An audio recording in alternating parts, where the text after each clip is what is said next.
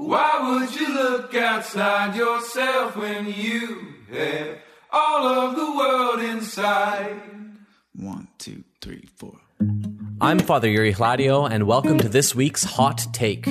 If you're not a patron of the Prying Priest podcast, you're only listening to half a show. However, every Wednesday I publish a short excerpt, or hot take, from this week's extended interview and share it with the wider audience of the Prying Priest podcast.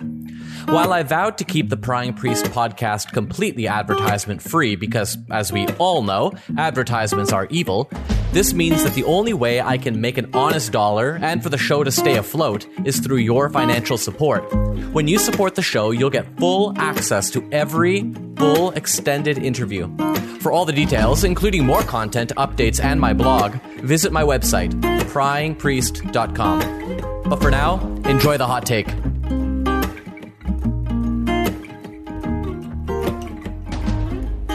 Yeah, well, I was just reading that under COVID, the average Canadian North American's consumption of TV has gone up such that the average person watches 6.5 hours of TV a day, believe it or not, 41 hours a week, or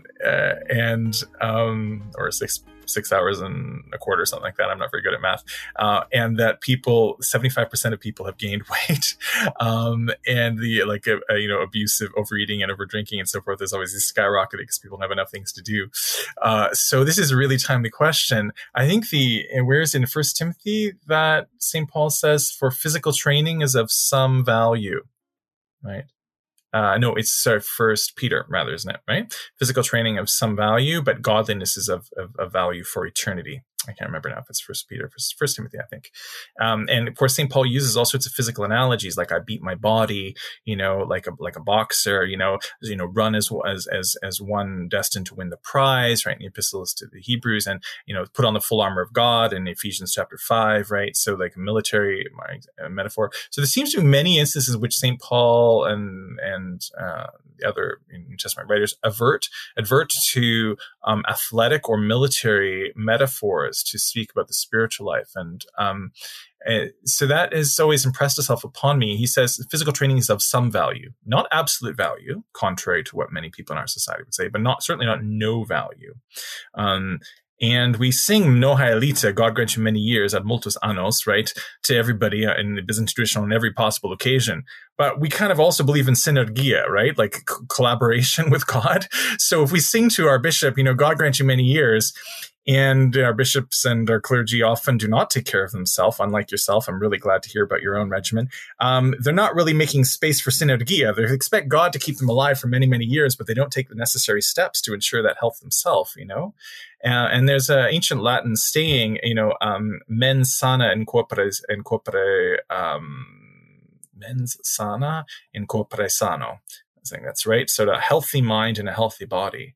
And so God has given us these things that we actually call as Christians temples of the Holy Spirit. St. Paul just says, do you not know that you are temples of the Holy Spirit? Therefore honor God with your body, right? Romans. And so how can we not take our physical health seriously?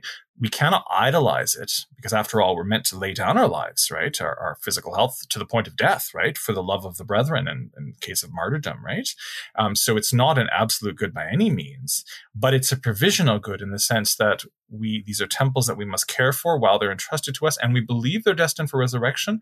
And we know that our ability to minister, to serve, to love, to do the works of mercy is all contingent on our own physical well-being. If I'm sick or if I'm tired, I can't then attend to others as I would even want to. And so, it seems to me that for a religion of the incarnation, most, especially, it hardly behooves us to have less care for our physical health than do religions, as commonly people in our society at least understand through yoga and, Buddhist practices and so forth, look at the religions of the East and think that they have a greater regard for the body, even though in fact, metaphysically, in terms of their metaphysical orientation, they believe the body is to be discarded at death and the soul or something moves on. We believe the body is to be resurrected. That's its dignity, and you might have mirror streaming relics, like when you pass. And so when we come to venerate your relics, it'd be really nice if, they're as healthy, so to speak, as possible. So I think it's really important, and especially under COVID, I think we all have to.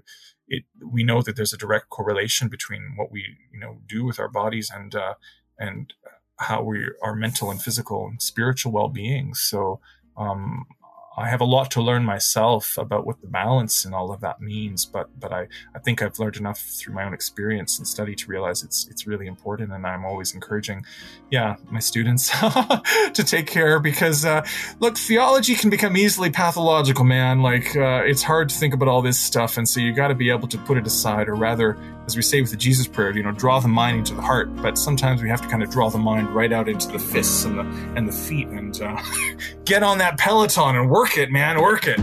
The Prying Priest is a social media-free podcast, so any word-of-mouth recommendations you could make to your friends and family about this show would go a long way.